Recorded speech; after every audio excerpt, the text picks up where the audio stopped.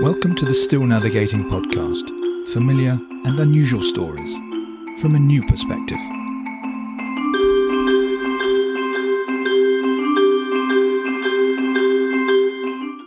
Hello and welcome to another episode of Still Navigating. This week we are looking at heroes and anti-heroes and the sometimes thin line between the two. First, one of the business heroes who emerged from the destruction of 9/11. Then to Italy, and the tragic story of a young man gunned down for standing up for what he believed in. Then it's Sam Bankman-Fried, the most infamous white-collar criminal since Bernie Madoff. But is there a little more to his story? Finally, let's indulge in some pastry tourism in Rome's northern suburbs. From the Ashes, Fact and Fiction. US TV drama series Billions charts the epic struggle between ruthless, amoral hedge fund manager Bobby Axelrod, played by Damian Lewis, and dogged but deeply flawed US District Attorney Chuck Rhoades, played brilliantly by Paul Giamatti. It's gripping stuff with a real authentic feel thanks to one of the co-creators, Andrew Ross Sorkin, who wrote the best book about the 2008 financial crisis, Too Big to Fail. Paul Giamatti's character is based on Preet Bharara, US District Attorney for the Southern District of New York, who prosecuted numerous Wall Street executives and some of the US's largest banks for insider trading and securities fraud. Damian Lewis's character is more of a composite of several infamous Wall Street players, notably hedge fund manager Stephen A. Cohen of the eponymous SAC Capital. He was banned from accepting outside investment into his fund after pleading guilty to wire and securities fraud. And it's also based on Howard W. Lutnick, chief executive of Cantor Fitzgerald, a mid-size investment bank and brokerage firm.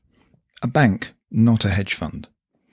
On September 11th, 2001, American Airlines Flight 11 struck Tower 1 of the World Trade Center between floors 95 and 99. Cantor Fitzgerald's corporate HQ and New York offices were on floors 101 to 106. All 658 employees and 50 contractors and visitors in the building were killed that day. Nearly a quarter of all the dead in New York on 9/11 were Cantor employees. As is clear from the opening scene of episode 1 of Billions, the founding myth of the firm is that almost all of Axe Capital's employees were killed in 9/11, except Bobby Axelrod himself and a few others. Billions starts to diverge from reality, with the plotline that Bobby Axelrod's wife's brother was a fireman who was killed in 9/11. So when it's discovered that immediately after Tower 1 was hit, Axelrod starts shorting airline stocks, it doesn't go down too well. Like Axelrod, Lutnick wasn't in the office that day. He'd been dropping his son off for his first day at kindergarten. Again, like Axelrod, he did something pretty awful in the aftermath of 9/11. 4 days after the attack, he stopped paying the salaries of all Cantor Tower 1 employees without knowing if any had survived. A self-made man, pugnacious character and social climber, Lutnick had made plenty of enemies on Wall Street on his way up.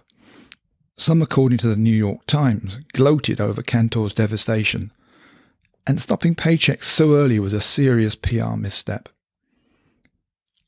So astonishingly, far from being the end of Cantor Fitzgerald, in the 5 years after 9/11, Lutnick oversaw the rebirth of the firm and his own personal redemption from villain to symbol of resistance.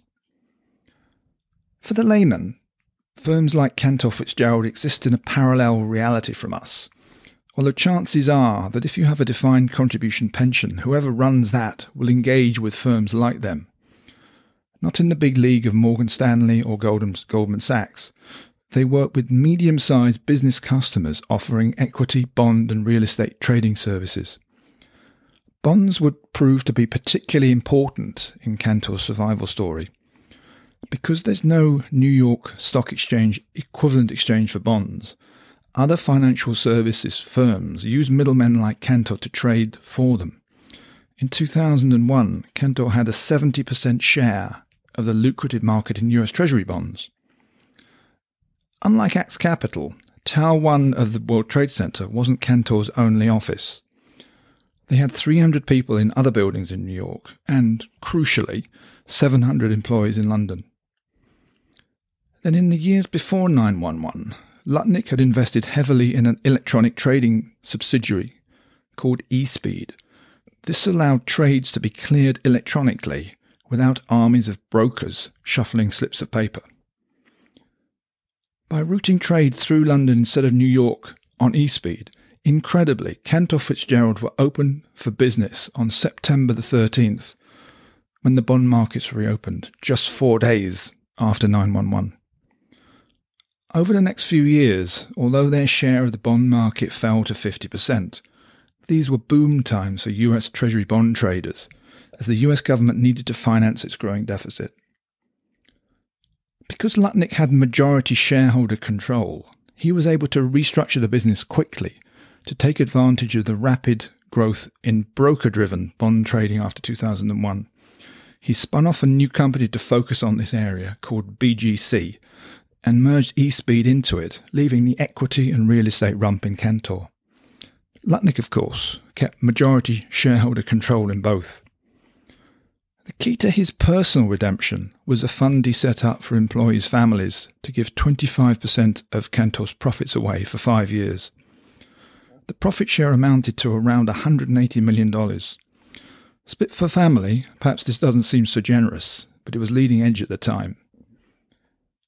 In 2003, Howard Lutnick is still chairman and CEO of Cantor Fitzgerald and BGC Group and continues to have majority voting power. The business employs more than twice the number of people it had pre-9/11. However, there may be some Lutnick-shaped clouds on the horizon, according to ratings agency Fitz. Rating Cantor Fitzgerald's debt as BBB, they cite the risk of an idiosyncratic liquidity event and material key person risk associated with the outsized influence of Lutnick over the firm. Bobby Axelrod moved Axe Capital out of New York to Leafy, Connecticut.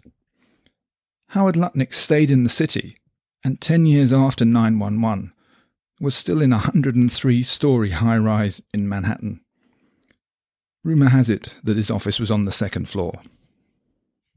Epitaph to the Years of Lead. In a square in northern Rome, there's a very unusual modern sculpture. It looks like a giant cast concrete egg that is split open to reveal hands reaching out, as if struggling for life. On the plinth is the name Walter Rossi, 1957 to 1977, and below it an epitaph with a date. It reads, "They snuffed out your short life. They stilled your strong body, but they will never be able to destroy your ideals, which will always remain alive. Walter Rossi, 30th of September, 1977.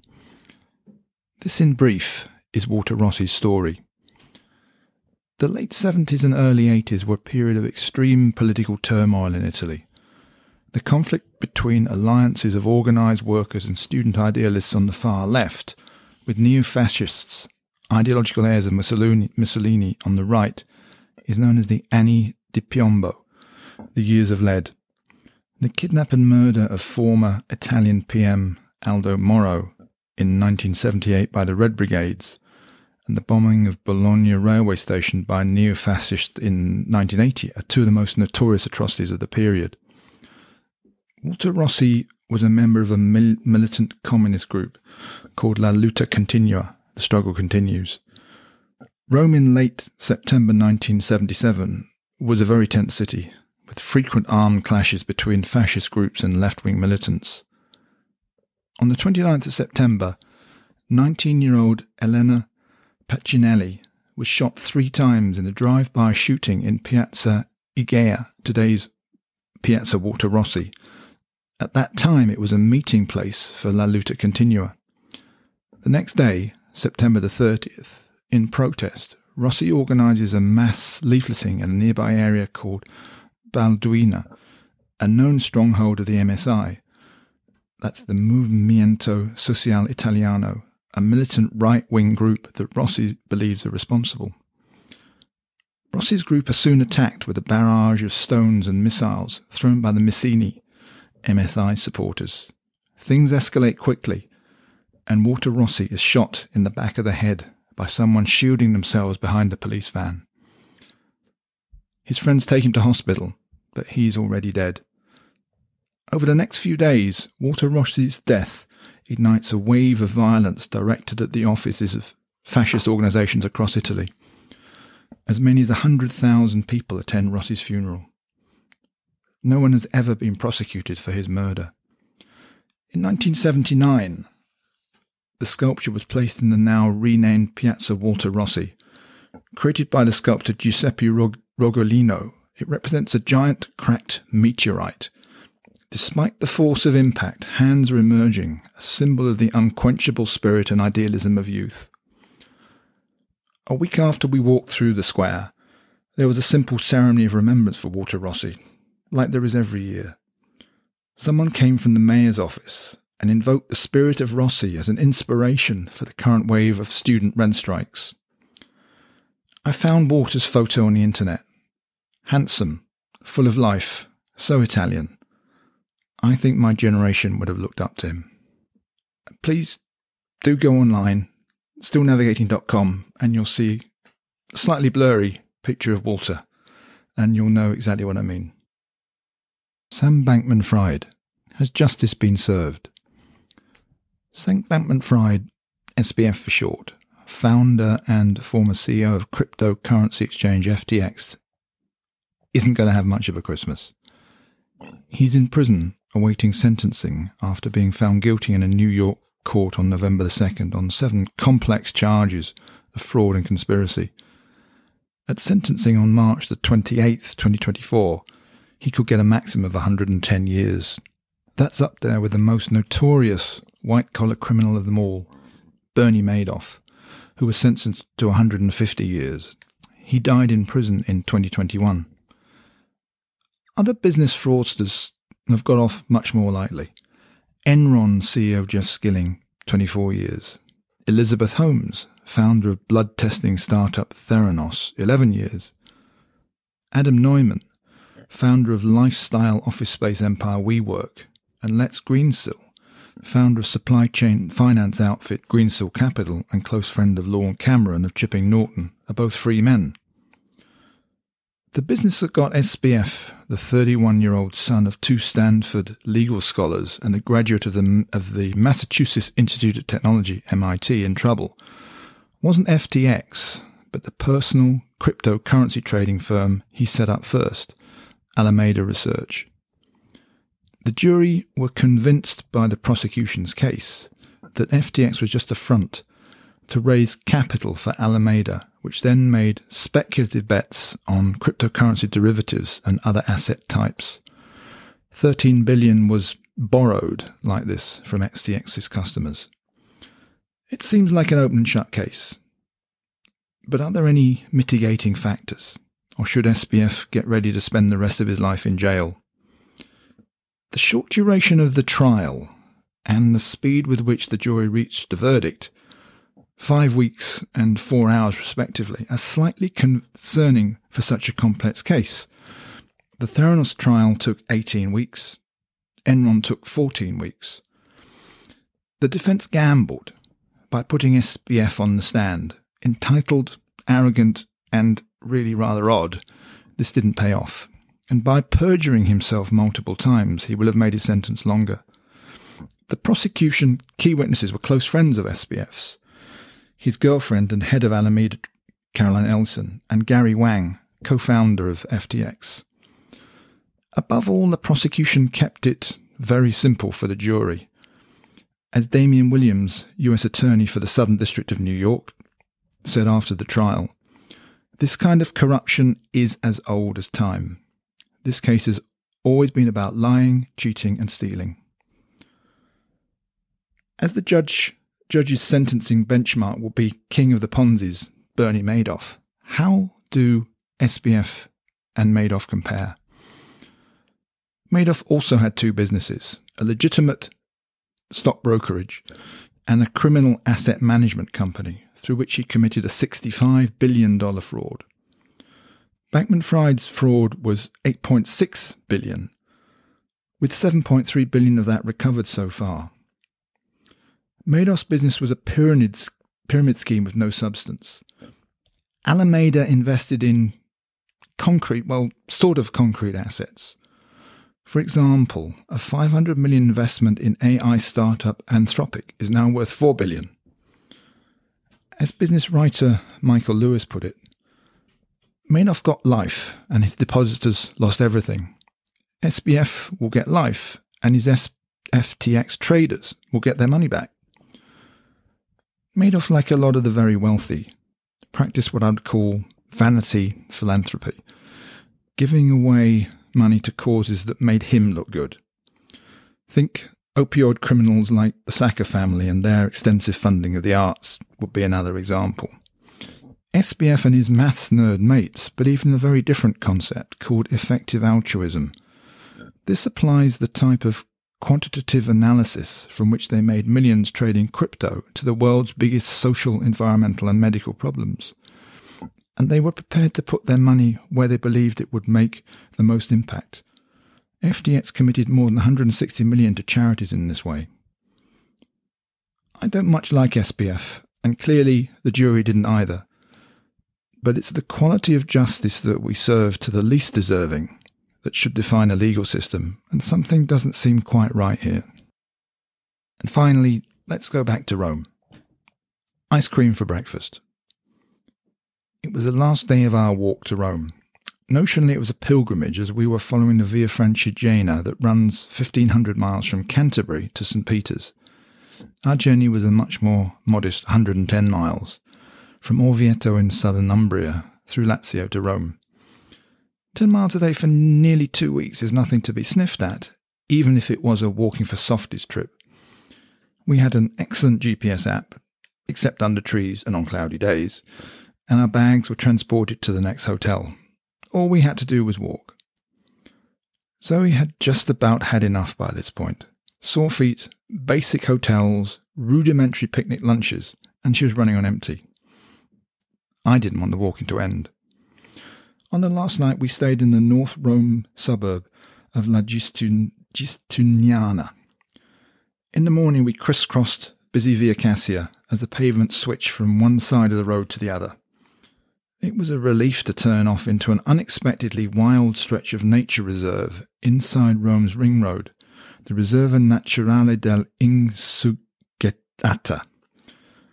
Instead of the wild boars we'd been warned to watch out for, we came across a large flock of sheep, tended by an old shepherd in a leather waistcoat and pork pie hat, with his two large Maremmano Abruzzese sheepdogs. This is less than 3 miles from the centre of Rome. We walked steeply uphill out of the park into the Monte Mario Alto neighbourhood. The app said go left, but the sign, in common sense, said go right. So we decided to stop for a coffee at a cafe in a nondescript square surrounded by scruffy flats. It was full of locals chatting, enjoying their morning coffee, shooting the breeze. I went inside to order a cappuccino from the woman behind the counter. Vorresti un cornetto con quello? An ice cream for breakfast? Where did that come from? Fortunately, the man behind the counter rescued me by pointing at a pile of croissants. Okay, I must have misheard. Si grazie. Thanks to Dan Etherington, who blogs entertainingly about all things bread, I now know that the Italian cornetto isn't the same as a French croissant. The Italian version of the crescent-shaped breakfast pastry is sweeter, less laminated and more breaded than its French cousin. A few hours later, we made to St. Peter's, the end of our pilgrimage, skipping the long queues as we were bona fide pilgrims. The next day, as it was Zoe's first trip to Rome, we did the Piazza Navona, the Colosseum, Trevi Fountain, the Pantheon, etc. As a second-time tourist in the Eternal City, I was happy with Cornetto Gate.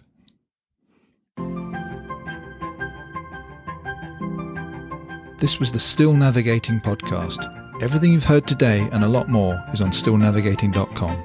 Thanks for listening. We'll be back soon.